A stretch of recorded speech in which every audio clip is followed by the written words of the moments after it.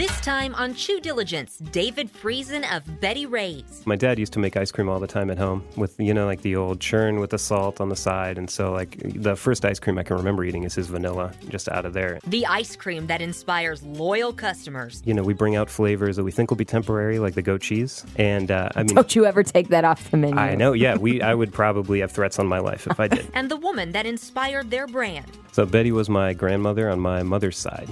She just really liked cooking for people. And so I think, that was just kind of the spirit we wanted to go with. As we celebrate 1 year of Chew Diligence. Welcome to this episode of Chew Diligence, and we are celebrating. This is not only our 28th episode, Jill. This is our 1 year anniversary. Happy birthday, Lindsay. Happy birthday, Jill. Happy birthday, Haley. Happy birthday, Chew Diligence. It's been such a blast. So we were just talking about what our favorite episodes have been. Jill, we have crossed the 13,000 download mark. Yay! Thank you, everybody, for downloading. Please download. Please subscribe. Please tell your friends. Our top downloaded episode so far, Jill, is with Anthony Porofsky. Well, can you be surprised about that one? Let's just say, really a fun interview. Queer Eye's just amazing. So, we carried, I think, a lot of their viewers. Maybe a few of them listened to us. There you go. And I hope you all enjoyed, speaking of Queer Eye, our chat with the Jones sisters, because, boy, what a fun time in the podcast studio. I've been smiling for 2 weeks about that one. I just love those two. Yes. And in studio with us today, we have David Friesen from Betty Ray's, which, Friesen and Betty Ray's couldn't get more perfect than that, David. I love it. Welcome. Yeah, thanks for having me. And David, thank you for listening. You were telling us that you've got a favorite episode or two. Yeah, I really liked hearing Howard Hanna talk about, all the stuff he's doing, and his kind of outlook on the restaurant business was really interesting. Awesome. David, you're going to help us celebrate 1 year of Chew Diligence also. Yeah, that's right. So we're going to do a little meet and greet. You guys are going to come into the River Market shop, and we'll just have some fun. We might whip up a sundae for you guys and just have a good time. I'm so excited about this, Jill. I can't wait to chew the diligence out of the sundae. Yeah. Something chewy, you said. Yeah. There's definitely a lot of caramel. We'll see what else we can work into it. That's one of my favorite things. So I was like, yes, go right ahead. Chew diligence. I like that. We were talking, Jill and I, what would that even be? We were thinking of flavor combinations, and then Jill very smart was like, why don't we just let David decide? He's the flavor master. I go, that's true. Good call. So we're in your hands. Oh, yeah. I'll do my best. So yes, everyone, we will see you Saturday, August 17th, noon to 3. Yes, be there. It's going to be a blast. A blast. So let's talk about Betty Ray's, David. Just reading on your website about how you and your wife got into ice cream in the first place at Mizzou, right? Yeah, and so, if you want to go all the way back, my dad used to make ice cream all the time at home with, like the old churn with the salt on the side. And so, the first ice cream I can remember eating is his vanilla, just out of there. And, so great. And then me and my wife met in college, Columbia, Missouri, and there's a little shop there called Sparky's, and it's just one shop. They make whatever they want in the back, and they can serve it the next day or as soon as it's frozen, basically. So you can come up with anything, and it was just so much fun. It on the one hand, it gave me a kind of perspective on what you would have to do to run and operate a small business, and then on the other hand, just really the ice cream bug bit me. It was just really great. So I want to back up to was it a crank that you did as a kid, to make the ice cream with your dad, or did you have an electric one that did it for you? Oh, no, yeah, we had a few different ones over the years, but I remember the first one. And, we'd go visit old relatives and stuff, and they'd have the older ones, and, that actual churn. And you got to, keep working the thing. Well, so I did this as a kid. Vanilla. It was always July 4th. Yes. I think my dad would decide that this was a good activity for kids. Yeah, let the kids do it. And I don't even think, this is dating me, I don't even think they had an electric version at that time. So we were all 10 churns, and we're done. And he's like, oh, no. And so we would do it for, I don't know, hours. I don't know how long it took. Yeah, it seemed like hours as a kid. I can't quite remember. And sometimes you would put in fruit, whatever the summer fruit was. So Bing cherries or Rainier cherries or peaches or very fond memory. Yeah. But that's a lot of work. Yeah, you really earned the ice cream in that sense. And I mean, it kind of made it taste better at the end in a way. Like and really like the texture of it and everything was so much better than a lot of the kind of like frozen bowl kind of Cuisinart things you can find in the grocery store or wherever. So, I mean, it's a nice way to do it. But certainly you do not churn by hand anymore. No. Our arms would fall off. If we I know. Your Instagram stories are always such awesome sneak peeks into your creations, too. You're dumping things into the giant mixer. Is that a KitchenAid mixer that you're... Yeah, we have two like version? big bakery mixers basically in the shop because we do all the baking too, and so each shop has a full kitchen, and I mean they make everything. We do the marshmallow fluff for the s'mores ice cream in the big mixer. So I mean, whipping the egg whites and then working in the hot corn syrup and everything, and I mean that one's really fun. We really need to post more of that stuff because it's really crazy looking. So you get in there and you get going, but let's back up. Betty Ray's. Who is Betty? So Betty was my grandmother on my mother's side, and she just lived in San Rafael her whole life, and she was just a really, really great cook. I mean, she almost didn't have signature dishes because she just kept on wanting to try new things. I mean, she had all the magazines coming to the house and always clipping the recipes and just wanted to keep making new things for people. And even I had an uncle who, was a vegetarian like back in the 80s, so it was more uncommon, but she would even make great stuff for him and figure out new things. And she just really liked cooking for people. And so I think, that was just kind of the spirit we wanted to go with. So was that an inspiration? Did you cook with her when you were a kid? No, I wish. Yeah, no, we would go to her house, and she was the grandma that had the Nintendo, and so and she kept the sweet cereal stocked and all that stuff. So I mean, I remember eating there, not cooking so much. The sweet cereal, but see, that is an influence today, isn't it? Yeah, and it was something that I didn't even realize. So we made a cereal milk ice cream that was kind of partly inspired by the Milk Bar stuff, and then also just the feeling of eating the cereal and it getting all mushy and all that. It was only until after making that flavor that I realized, oh wait, Grandma's house was where like my parents would never let me eat that stuff. Like we didn't even have a box in the house, and we would go there and we'd get all the Apple Jacks and just Lucky Charms, everything good. You told me once that you really had a very healthy diet growing up. Yeah.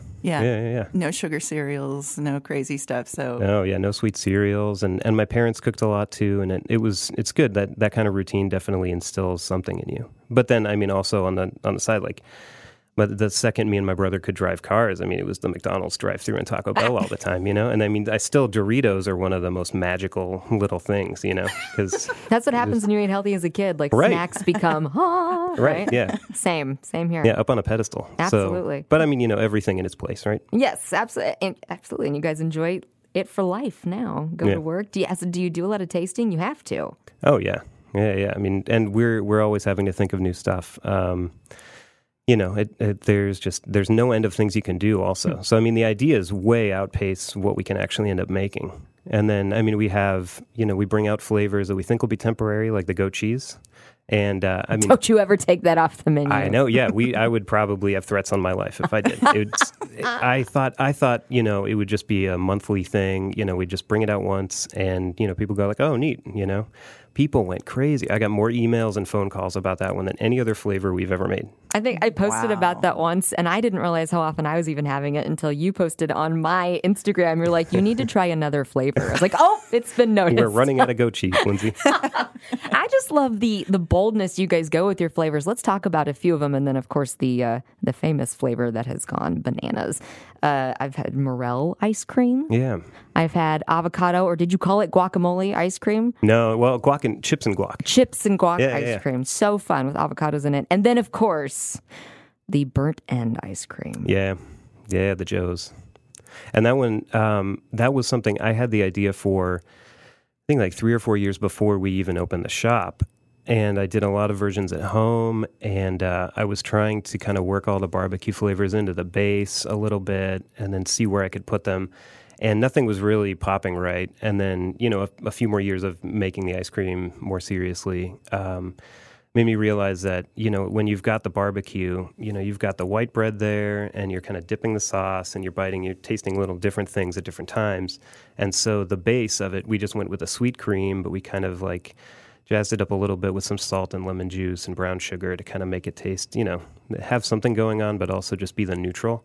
And then made a caramel and worked Joe's original sauce into the caramel and added a little bit of pepper for like a kind of aromatic thing, just really get it in there.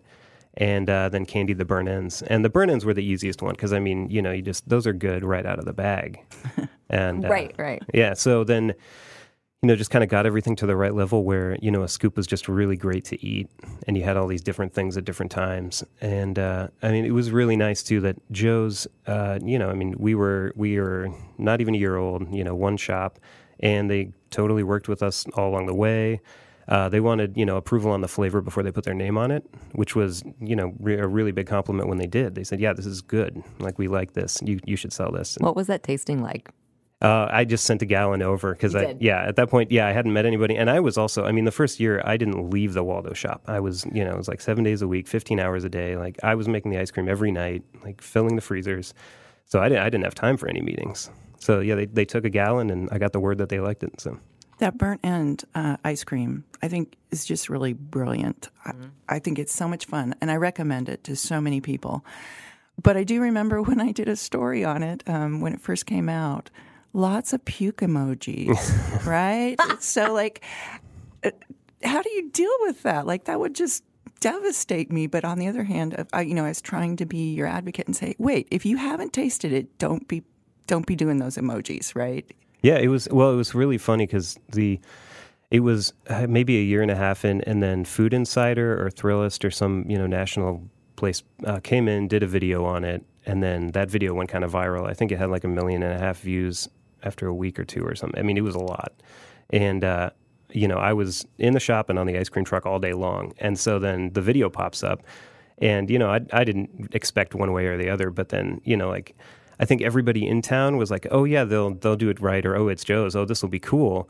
And then you just had everybody else in the country just like, barf emojis and all that stuff. And that was kind of a bummer, but, It doesn't make any sense because they have to taste it, but So that I think is one of the key things that you need to do with your customers probably is get them over the concept of what is an appropriate ice cream flavor because you have a lot of really unusual flavors. So when people ask you, is it just about sampling, or is it sort of like, come on, people, mind over matter? Yeah. This or there's an association. This makes sense. Of course, cereal makes sense because it sits in a bowl of milk, and what is ice cream but basically frozen milk? So, right. How do you approach that, and do you get much kickback, or is it just that flavor that does it for you? No, I think we just as long as you make everything as good as you possibly can and make sure that the ingredients are doing what they need to do instead of just being in there. Because, if the balance was off, then, a barbecue ice cream would taste terrible. Or, if the distribution of, if it was too much meat or, not enough sauce, whatever, it wouldn't be very good. So you just got to make sure every single thing is as good as it possibly can be. But some people really just won't get over it anyway.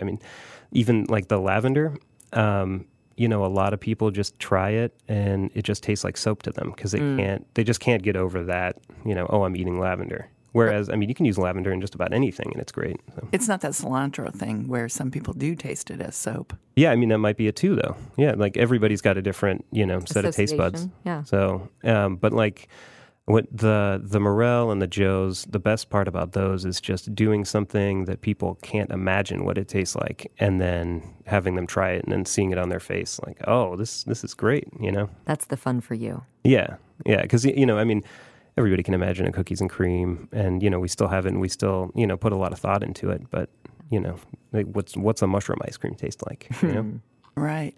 You did something very unusual one time. Remind me, was it cricket ice cream or? Oh no, that wasn't me. What was it? Not guilty. But at Sparky's. At Sparky's. Yeah. So go back to that and would you do something like that at Betty Ray's, or is that just too far out there? That was pretty wild. So at Sparky's in Columbia, there are those cicada summers where the cicadas sync up. Yeah. And the 7-year and the 11-year or whatever fall on the same year, and then suddenly there's just a swarm of. So they took cicadas and they kind of roasted them and did some caramel and chocolate, and, But there are lots of.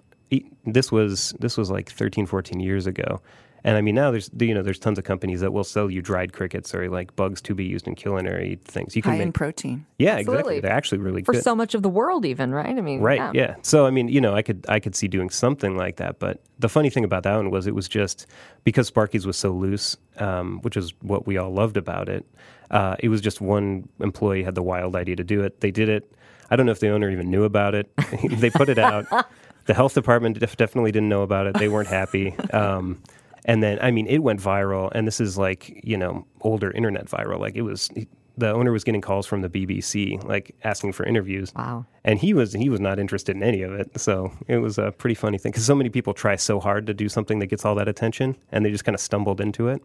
But then the next flavor that person made, they tried to do a cream of mushroom soup ice cream. Oh, man. It was as bad as it sounds. Like, It wasn't a Morel. it was not quite there. Sounds like you had the freedom to fail, though, which That's is important. huge, Yeah. right? Yeah, it really is.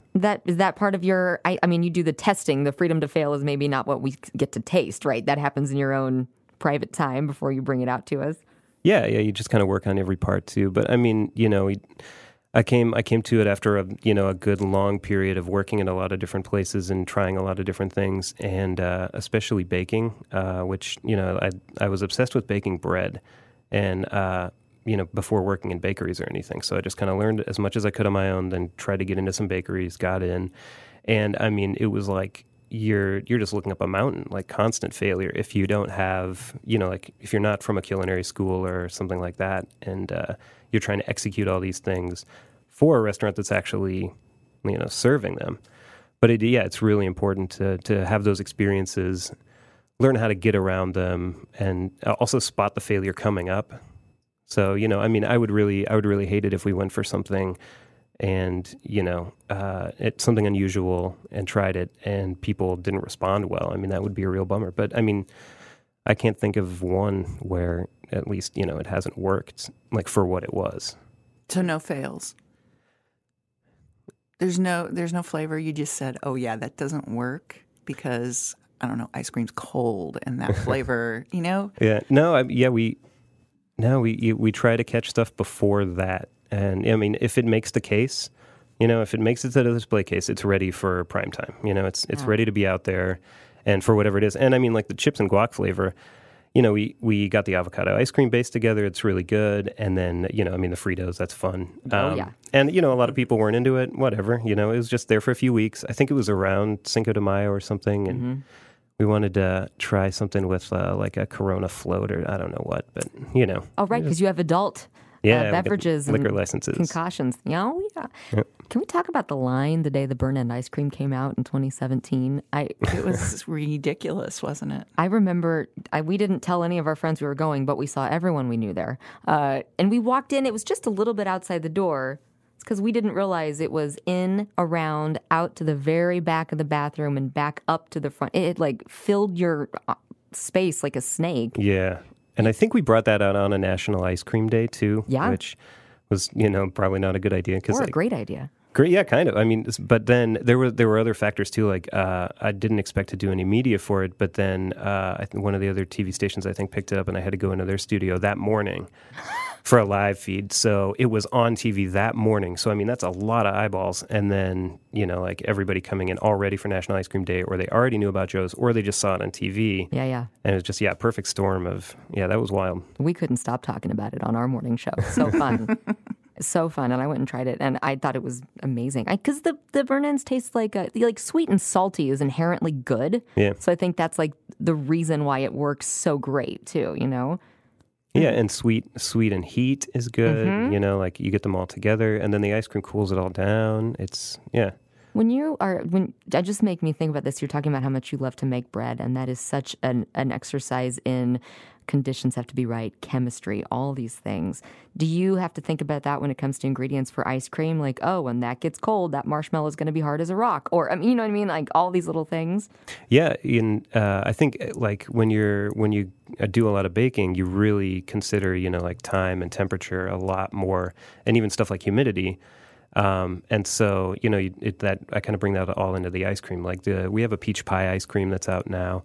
And so, it's just fresh peaches, a really good base. And then we make a bunch of pie crust from scratch. And then, just bake it in little like Cheez-It size, basically, pie crust. But we freeze them first before mixing in. So that way, when they hit the ice cream, they're not absorbing while the ice cream's freezing in our deep freezer. So then people get it, and they actually still have the crunch. And it's a really nice kind of texture experience, as well as just, kind of being like the pie. The physiology of taste when something's cold. Let's talk a little bit about that, because it hits your tongue a little bit differently, and you have to consider that when you're thinking about your recipes and how things go together. It'd be different than a regular hot food chef, right? Yeah, Don't you a have little to bit. strengthen things a little bit when they're cold? You do, yeah. It's kind of freeing because for one, you've got the temperature on the one hand, and then you've got this 14% butterfat milk base, and you have to punch flavors through that milk. So you almost have to make things bolder than you would otherwise. Like for the brown butter and toasted pecan, we not only brown the butter, but we take it further than you would if you were browning for a recipe at home or in a restaurant or something, because you have to make sure that it's getting all the way through. So you just kind of, you work the acid up a little bit, you work all the flavors that you want to get through. And then it's also just, more forgiving. I mean, I think one reason I love doing ice cream so much is because after being in baking, when stuff goes bad in a day, and, it's all so much about getting it out at the right time, ice cream, you can just make it whenever, put it in the freezer, and then as people are eating it, that cold, it kind of like, it just invites the flavors to the tongue in a way. There's so many variations of frozen desserts. So like ice cream, sherbet,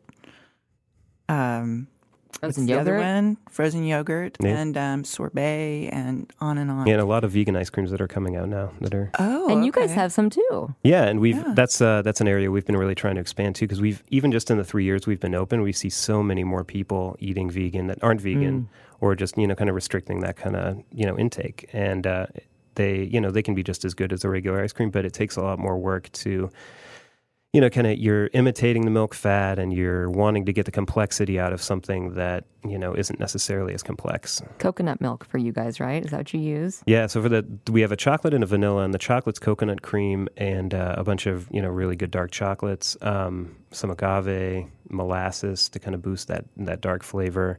But, like chocolate will do well to overpower the coconut. That's fine. But then for the vanilla, that one was really tricky because, we didn't want to make it like a coconut vanilla. We wanted it to be like vanilla.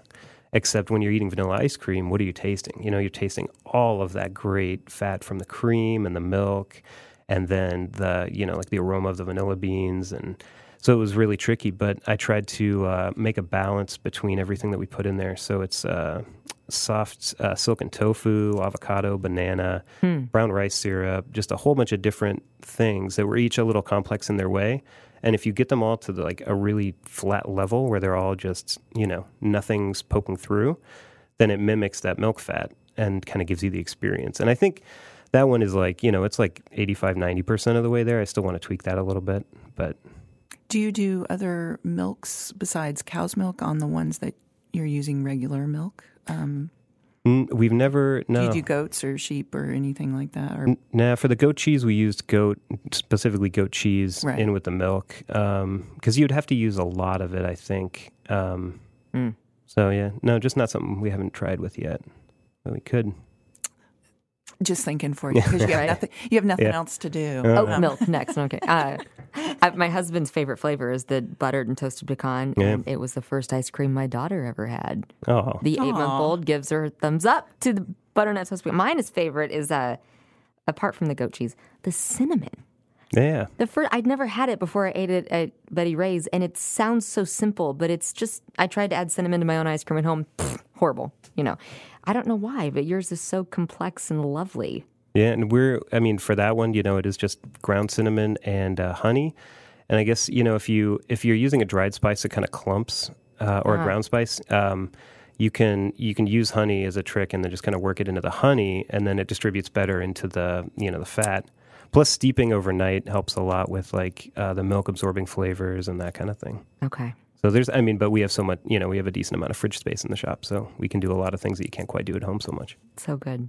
Yeah, that one's really nice, and it is very simple. But it combines well with all the other ones too, which Exactly. I'm all about, like, getting a scoop of two different things, because Yes. you get the interaction between the flavors in addition to the first thing you're eating, and it's just a lot of fun. Because, Joel, I'm sure you're the same way. If I'm not getting goat cheese, my first thought is, what goes with caramel?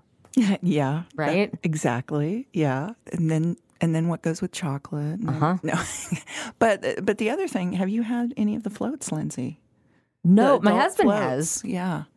So that's another way of layering flavors. Talk a Yeah. little bit about when you do something cold and the alcohol, and how you've got all local product, but the combinations, how do you figure those out? Because are you a bartender too? No, yeah, just other than at home, no. That was really fun to do, and one of the best meetings I had was at KC Beer Co., where we were trying to figure out a bunch of floats, and so it was just beers and ice cream, for like 3 hours. Why didn't you invite us? Right, right. It was pretty great.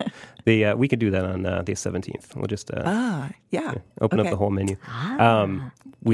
They have a Dunkel beer that I think is probably one of their more popular ones. It's really good. Very popular. And we tasted it with a bunch of different ice creams, and then we tried it with a creme brulee, and it was just like a lightning bolt. I mean, they were like meant to go together. And so you just kind of stumble onto things like that.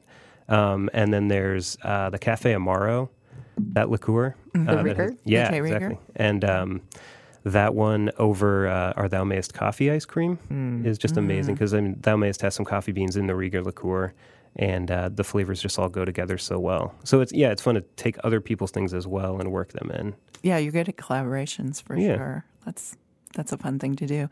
Well, I just have to ask. There's a bag of, I think, ice cream staring at me. Like, are we going to dive in and see what flavors you brought today?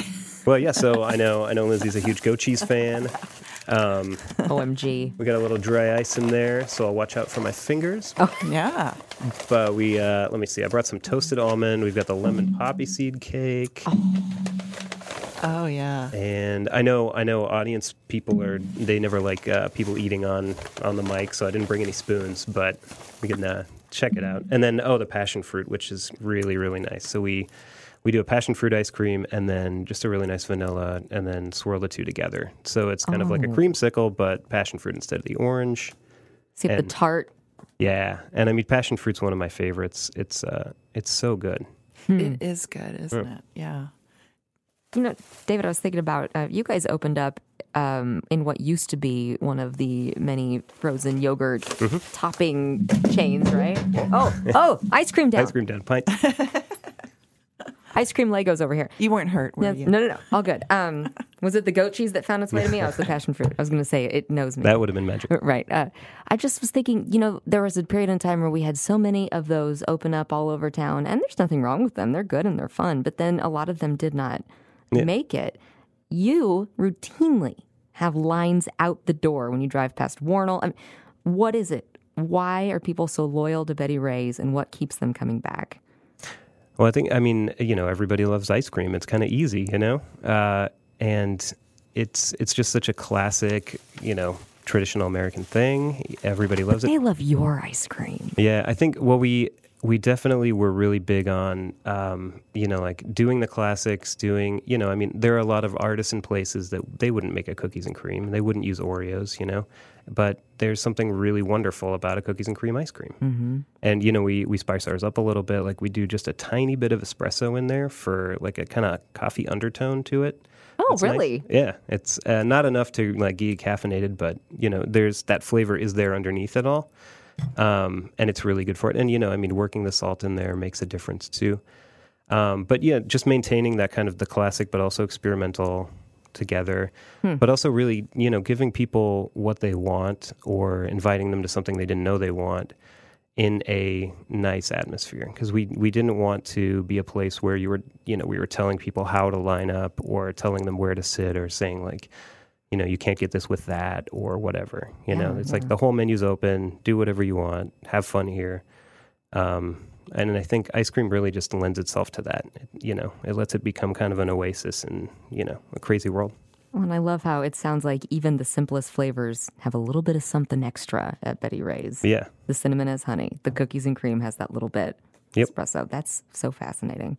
I feel like Betty Ray's has a really strong ice cream signature. And there's a lot of good ice cream in town. But for somebody who's just listening to this, maybe far away, and they haven't tasted Betty Ray's, how would you describe your ice cream? What's your brand, your trademark here? Oh, I don't know. And that's a really tough one. I mean, I've put everything that I kind of like and that I've learned over the years into it.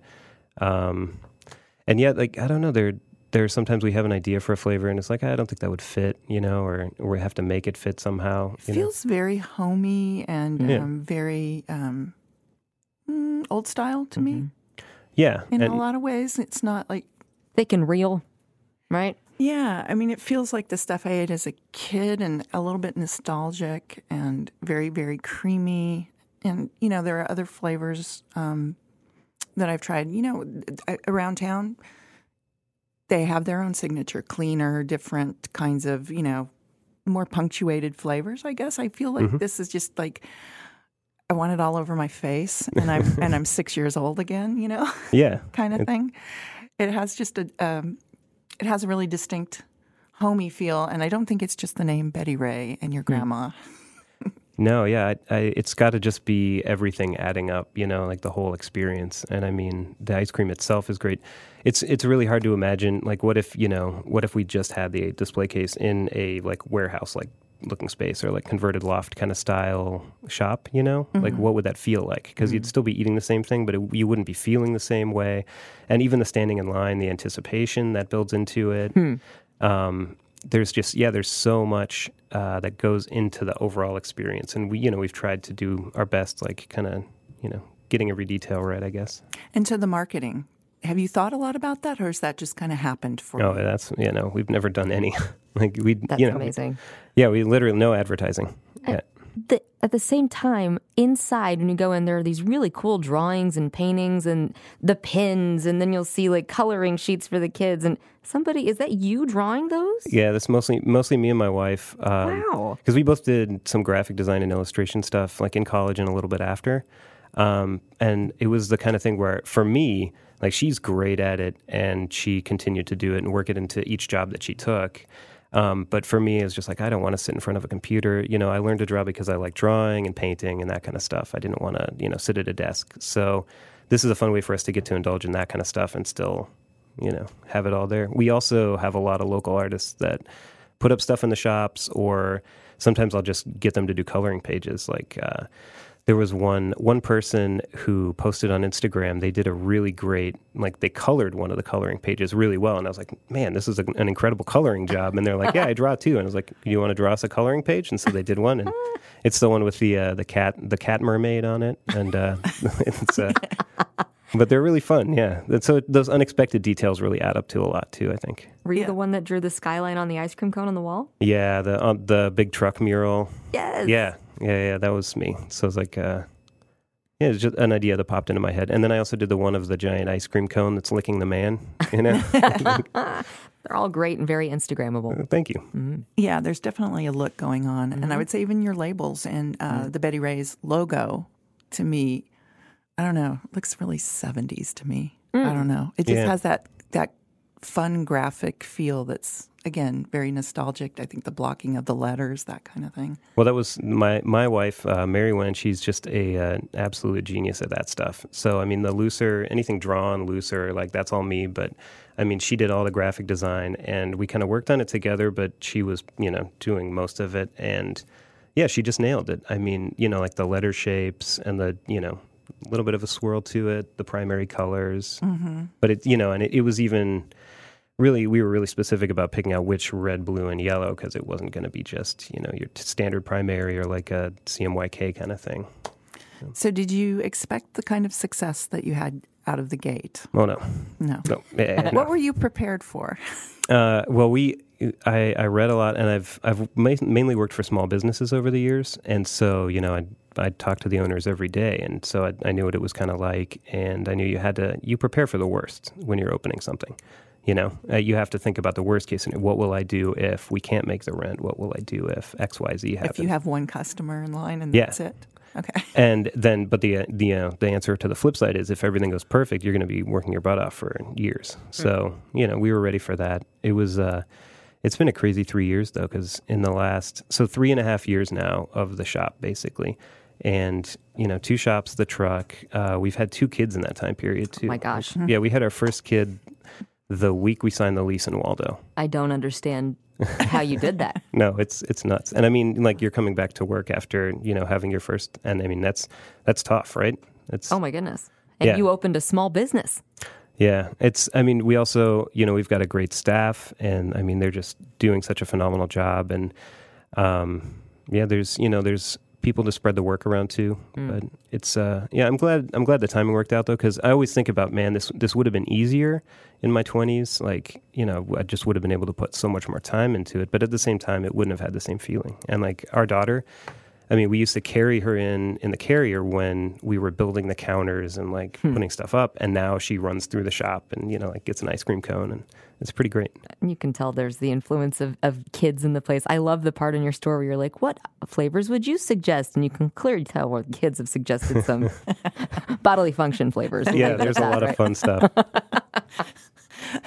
That is pretty fun. I remember one time being in too, and your daughter was just on the floor coloring, and everybody was moving around her. It was great. It was like, this is her space, man. Right. Yeah. She's grown up here, and you're in her kitchen, Yeah, Right. It's funny too, because when she would always come into the River Market shop when we were demoing the walls and like getting ready to build stuff in there, and so we started calling it the messy shop because like that's how she saw it. Like, and now we say, you want to go to the messy shop, and it's actually like pretty cute in there. It's not messy anymore. Looks nice. Yeah. It's not messy at all. So moving into food trucks, that takes it to a whole new level. We were talking off mic a little bit about the generators and all of that, but what made you decide you wanted a food truck as well as a brick and mortar? That was a completely random decision, like 9 months in or so, because we opened the first year and we got really busy, and there were so many requests for offsite events,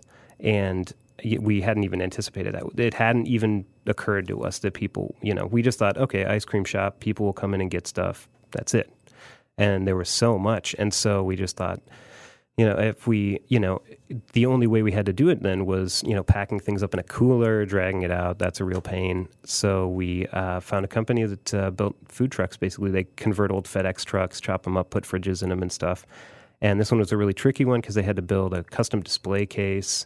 Because I really wanted it to be visible from the street. So you can walk up, look through the window, see the flavors, taste something, as if it was an ice cream shop on the curb. And so, it was over the first winter that we put it together, and then late in the second spring launched it. But it was something neither of us had experience in, hadn't considered, incredibly difficult, in a lot of ways more difficult than a brick and mortar. I mean, it's really, there's so much that can go wrong on it. Well, a vehicle is just basically in a constant state of deterioration. There you right? go, yeah. That's hard. That describes it really well, yeah. Because, we've had a few instances. If you go with a new truck, you're spending so much money. And so, we went with a used, and it, it's pretty good, but it breaks down every now and again. And people book weddings like a year out for the truck, and, you have to, try to get it fixed as fast as possible, but you're dealing with, like diesel mechanics, not just even a regular car mechanic. Oh, right. And it could be the generator, anything really. So how far out are you booked for weddings usually? Is that like an every weekend situation? It's, most of the weekends, Friday, Saturdays of the year have some weddings. There's so many businesses and schools and churches throughout the rest of the week. And then, like the random fun stuff to go downtown and, serve in public or whatever. But we've got stuff booked for next October. Oh my gosh. Which I'm just like, I just hope the truck doesn't explode before then. Do you just have one or a fleet? Because I feel like I see you a lot of different places. And sometimes I think, wait, didn't I just see them on the other corner there? Yeah, we probably need more than one at this point. But yeah, it's just the one. And so you also need somebody to drive that thing around. Is it you, or is it someone, or do you have someone on staff who's trained and ready to roll in the truck? Well, it was me for the first, I was on for every single job for the first year and a half or 2 years of the truck. And sometimes it's like 3 a day. And as far like down south to Lenexa or up north, we go to Weston for the barn farms, the weddings up there. Oh, yeah. So it was a lot. And the other thing was like, I'm not going to hand something off until all the systems are working right, because I'm not going to stick somebody else with any problems. And so we were still working through all the, some engine issues, generator issues, freezer issues. But at this point, yeah, I've got 2 other people who run the truck, from the shop. They love it. You can make some really, really good tips. And it's really fun to get out there and, meet different people. And so, yeah, we're spreading the work around finally. I think the food truck thing is really hard to do. And I've seen, people start as a food truck and then become a brick and mortar. Mm-hmm.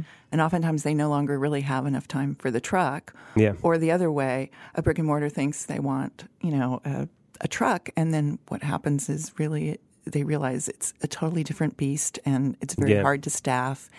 And soon they usually sell it off, or they just use it as some kind of an advertisement, roving advertisement. But it's not an integral part of their business, because I think they didn't anticipate sometimes how hard food trucking can be. It seems real easy, doesn't it?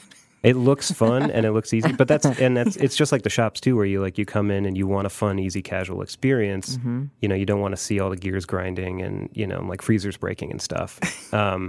But yeah, food trucks can be really brutal, and people do get started because the ceiling's lower for getting in, mm-hmm. and they're like, okay, maybe if I do this for a year, then we build up enough awareness and make some money for the shop. But I mean, brick and mortars are so expensive that sometimes it takes years and years, and no, it's really tough. I mean, I'm glad we did the shop first and then the truck, but I would never get rid of the truck, because it's just such a good way to get out there, and we want to be where people want us to be. And so like every email we get trying to book the truck is like somebody saying, we want you here. Like, could you come out here and, give us some ice cream? Well, and the great part about an ice cream rental truck is that you can be an addition or the final pièce de résistance to somebody's event. It's not the main meal. So everybody wants a piece of it. Ice cream's great. I mean, the pressure's a lot lower, honestly. Right. Everything's made when you get there. You're not making anything. Yeah. What has the transition been like in this short 3.5 years, you said, of you and your wife to now how many employees? And how do you keep the creative time alive when you're running what is quickly becoming an ice cream empire in Kansas City?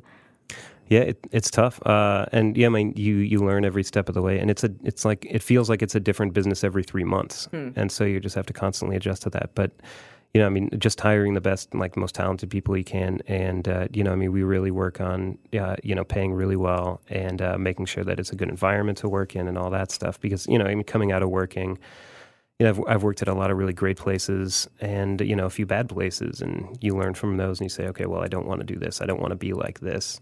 So I've got a really great kitchen manager now named Kirby Claus. She's doing awesome. And she's the kind of person where I think I can just, I can have these ideas. We can talk about it. She could execute really well. You trust her. Yeah. And I mean, she's got a great kitchen staff underneath her that can do the same for her. So you just kind of try to build that. It's crazy. It's really nuts. I mean, 4 years ago, I was baking bread. I was like waking up at 1 or 2 a.m. to go in to bake bread. And now there's almost 60 people working at the shops. It's really weird. 60? Yeah.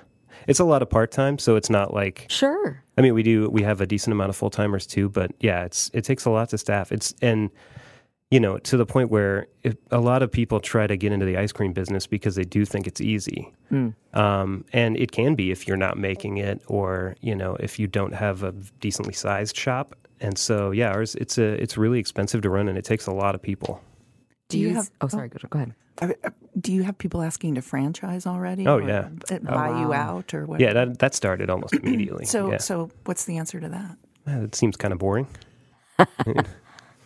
So I don't know why I would do that. Not going to do it. Yeah.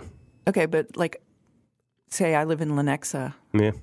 Can I? Got to make the drive. Can I have some ice cream? I do. Yeah. But like, any more in the future around town, even if you don't franchise? Well, the way I'm thinking about it is just that, I mean, we were amazed by the reception and how much everybody loved it, and that was really nice.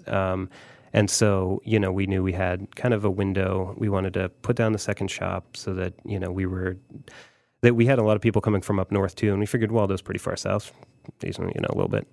And so, that just kind of said our intention is, we want to be Kansas City's ice cream in a way. You've split the middle of the middle. You're right. River Market is like the north of the middle, Yeah. and Waldo's like the south of the middle. Yeah, it's like playing Risk, right? You Yeah. gotta take over the countries. Absolutely. But so, so what I'm thinking is like we really pushed to do the second shop without having the typical structures in place that a normal business would, because we were so young and so busy. And so what I'd rather do is, make sure now we've got everything in place to, maybe grow at a more steady pace and, like put them down in those neighborhoods where people want us to be in a way that works well. That would be every neighborhood. You really could. You could have one on, so many blocks. River Market done as well as you'd hoped and expected? It's busier than Waldo. Really? No joke. You look at the graphs and everything and the daily numbers, it's busier. And I tell that to people who are familiar with the Waldo shop, and they either think I'm lying or like I'm crazy. No, it's busier up there. Is it the Northland, you think? It's a combination, because I think people come down from up north, but that side of town was just, they developed it perfectly. I mean, the streetcar came in, and then the people that owned the buildings were really working on getting interesting businesses in, like not just putting down some random stuff. Yeah. So if you think about our block, that's like Farmhouse, Daily Nada, Tribe, and then Lazarone, Now Thou Mayest Coffee next door. There's a really nice clothing shop, I think Kate or the Cocoa people are putting it in, and then, Poke. And that's just the one block of the River Market. And so you've still got the rest of the market, like Bite and all those great places down there. So it's just, it's a perfect storm of people loving it. And it feels so good to be in that neighborhood. I mean, it really makes you proud of Kansas City, because it's, it feels like a city. It's so fun to walk around down there. Yeah. Yeah, it's getting really great. You know what I was thinking last time we went? You are dangerously close to our house in the Waldo location. I say dangerously close. We go a lot. I walked in and I was instantly reminded of when my friends worked at Baskin-Robbins when I was in high school, because of the wonderful kids that happened to be working that night. Do you get a sense looking at them of that's me and my wife at Sparky's? Yeah, a little bit. We really did want to keep it loose and make it a fun place to work for them. We really try to like restrict the bureaucracy and like the daily task sheets or whatever. I hire a lot of friends, and I think I have at this point maybe 8 or 9 pairs of siblings. Which is really funny. So an older brother and a younger sister, or like 2 sisters, whatever. And I still have the 3 people who started, literally first day. So March of 2016, it was me and just a few other people. They were all in high school. And now to one of them, they're all in college now. And so it's just really nice. Oh, my goodness. Yeah. Well, in 13 years, we'll send Svea your way. Yep. 15 years. I bet everybody wants your job. Right. You're like the ice cream man, right? I mean, do you have people young people coming up to you and going, how do I get into the business? I want to start an ice cream shop. No, the weird part is I do get a lot of adult people coming and saying like, how do I open this up? Or like, hey, let me open another one. Or like, you just let me use the name, I'll do all the work. And I mean, a lot of the cases I just have to tell them, listen, who's going to do this? Who's doing the heavy lifting here? Because it's, it's tough. Yeah. And there is so much else that goes into it. But, we always, you just want to keep the shops fun, And so there is so much work that goes into just keeping them easy. So they can't see the stress on the side of like, oh, this is, it's a business. It's a huge business that's taken off here. Yeah, it is. And I mean, and it's a business like with, all the concerns of a regular business. And like, so, it's something I don't talk about, that much to anybody, and certainly not a lot of the employees or anything. But like in this winter, we had, we hadn't really taken out many loans to open up the River Market. We did it, with, the first shop basically. And as a result, it was a really long winter, and that really affects things. And so we were getting into some really rough waters. And there were a few moments where I was like, well, this might just go belly up. Like I might have to tell these, 40, 50 people that like, we don't know what's going to happen. I and can't thankfully, even imagine. we patched things up, and I mean, it was like, fixing leaks while you're in the boat kind of thing. But yeah, you just kind of have to get through it. And that's the stuff that you hope nobody sees and nobody has to think about. Well, that was my question too. How does any ice cream shop survive a winter? Because it always seems when you drive by, like, what are they doing now? I mean, what do you plan ahead for that apart from the really, really horribly crazy winter we had this year? Yeah, have a good summer and put it all in the bank, basically. Wow. That's... Yeah, because it is a bit seasonal. People don't eat as much ice cream in the winter. No, yeah, it's like, I don't know the exact numbers, but it's like a third maybe. It's a big drop. But also, I mean, the other thing is a lot of ice cream places will just close to, and then you save a lot because all of your expenses go down. And we, we never really considered that. But if you think about that, like you're then not being available for all your customers. And then you're also, like telling all your people, I hope you're still around in 2 months or, whatever. Right, and so, I mean, like every person that's here in the summer and fall, I want to keep them as, well as I can through the winter so that spring we're nice and strong. For summer jobs, do you just get inundated? I can imagine this is the summer job dream of just about everyone. I mean, do you just get so many that you're just like, stop, I don't need any more? Or yeah, and it's a funny thing too, because we have now, like we had so many high school students that worked there the first few years. Now they're off to college in different cities and they come back and work. And it's so great to see them all again. But then, that means our summer's pretty much taken care of, except then, early to mid-August, everybody's gone. And we stay busy. So you have to like really hire strategically to try to, make sure you've got enough people to still have a smooth August when everybody's leaving. So yeah, but it's nice. And we try to, we get a mix of people because of the liquor license. We need a decent amount of over 21s. But, it's, you can't have an ice cream shop without teens, Mm-hmm. Is there an art to, like the training session, is there an art to learning how to do a scoop and, how to put a sundae together and all those? What does training for those summer interns look like? It's funny to hear training session because like a lot of the people that work there would just laugh. Like I throw everybody in.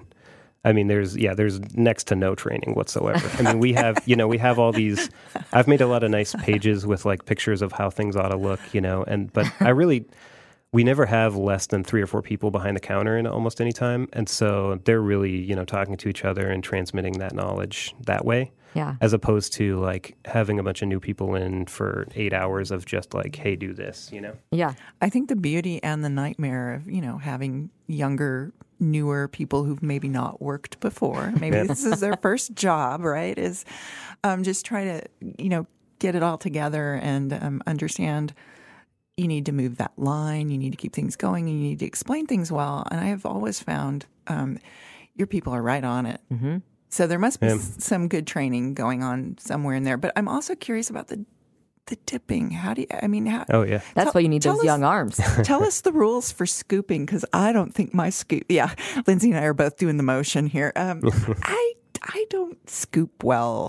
And I've also had a big debate about what kind of scoop is appropriate for, home consumption. Yeah. And I've got the kind from, with the lever. Flippy thing. Vintage, kinds. Nice, and nice. then I have some that are just sleek and modern scoops, and I have other ones that are cold, because they're metal. What do you advise? Well, anybody listening, the Zerol ice cream scoop, Zeroll, best ice cream scoop ever made. Oh. It's incredible.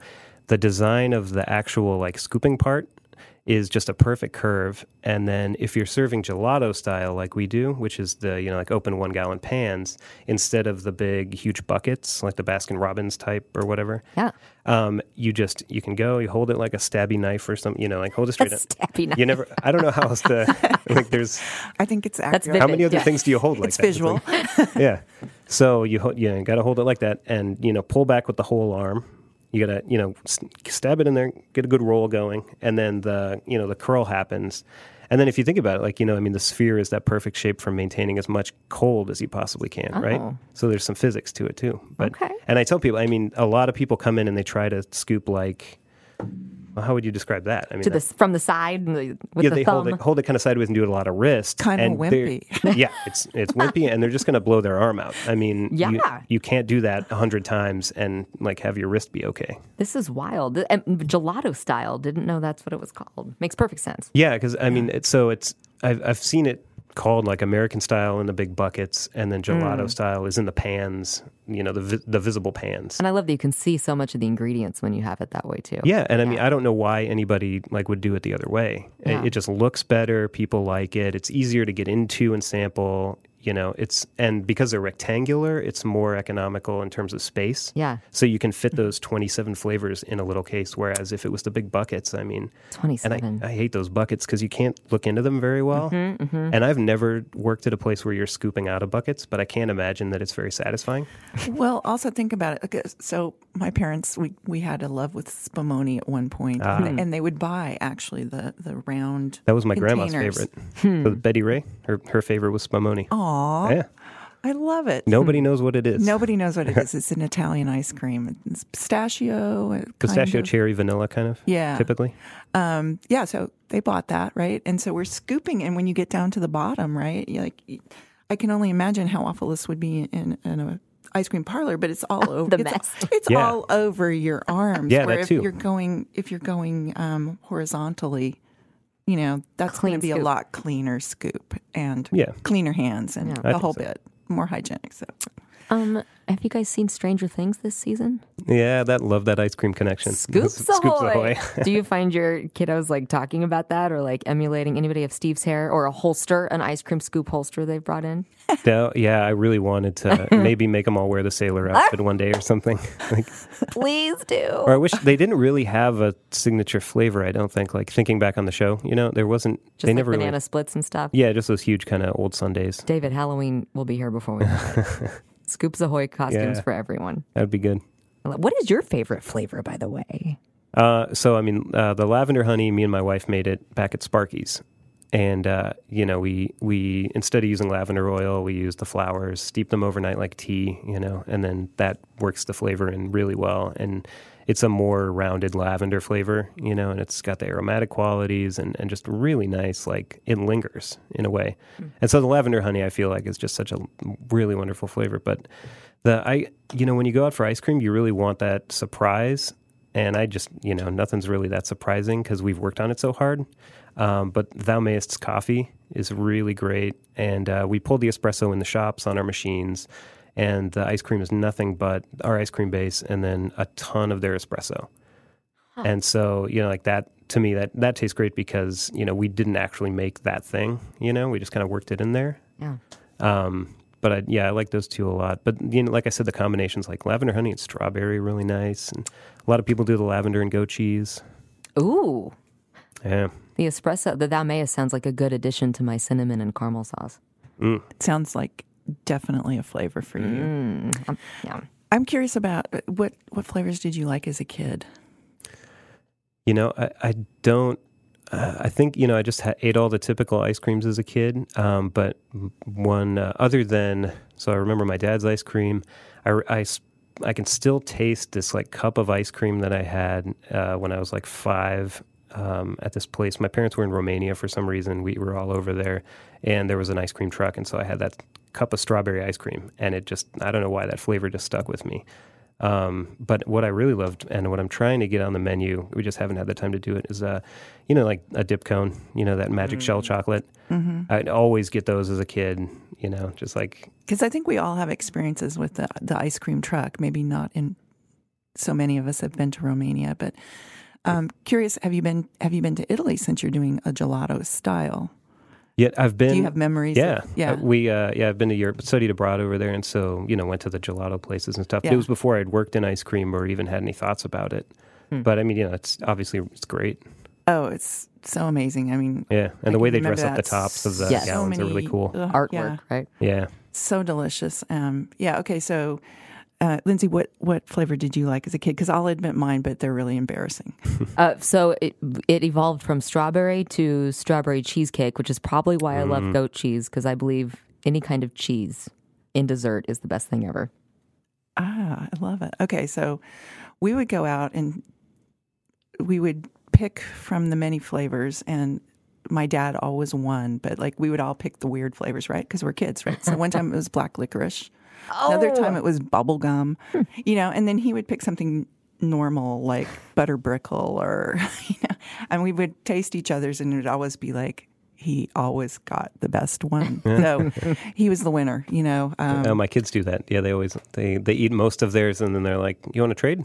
And yeah, so it still goes on. I mean, I don't know what it is about being attracted to sort of the oddball flavors, but that was my thing as a kid. And then eventually got to Spumoni, which is better, improving, you know, and then eventually Italy. I mean, it's funny how you start, like, all of a sudden you have all these memories of your ice cream of your life. Yep. Yeah, and if you think about it, I mean, you know, like, I guess maybe pizza or something, like noodles, whatever, but think of something you ate so consistently throughout your entire life. Mm-hmm. And that really is kind of the magical part of ice cream, is like if you have the right scoop, the right cone, the right day, it's just like it short circuit in your brain all the way back to childhood. It's really nice. Absolutely. I don't know what it is. My husband grew up part of his time in Sweden, and it's a big thing there, which you wouldn't think for such a cold I don't know country. anything about that. It's called mjukglas. I'm probably saying it wrong. He will tell me I'm saying it wrong, but it's different somehow. Have you ever thought about soft serve, or you just have such a love for the scoopable? Yeah, we thought about that because, you know, since it used to be a yogurt shop, they had all those holes in the wall for the machine sticking out, and we just turned them into the cubbies for the chalkboards and coloring pages, and then the bubble window back into the kitchen. But we were like, oh, maybe we could just get one soft serve machine and then like make special flavors for that. But, you know, I think you want to keep your concept kind of simple and straightforward and, you know, graspable. Yeah. It would be really fun. I mean, there are a lot of really great like people doing artisan soft serves all over the country now. Like a lot in bigger cities mainly, but it's crazy, really good. right? Yeah. Is it easier? Can you dip scoopable ice cream? Stupid question. You can do dip cones with scooped ice cream. Oh right? yeah. So what they would usually do, and man, I haven't done enough research on it yet, but I mean, like a lot of places will keep the magic shell out, you know, like that ganache, and you know, if the scoop's tight enough on the cone, you just dip the whole thing in. But I'm thinking that's like really messy, especially with the crowds we get. Right. And I don't want, you know, a bunch of scoops going down to the bottom of the ganache or whatever. So I think we'll probably try to work out some kind of squeeze bottle for it, and then maybe hold it over a tray or something, and just try to get the whole thing covered. You know, make it so it sets really fast. But I think that would be a really nice addition to the menu. The ice cream at the bottom could be like ganache ice cream soup. Oh yeah, at the end of the day, you can just buy the can and That's like a new flavor. mystery can. It's like the new cereal fudge milk and- ice cream, right? Yeah. Yeah.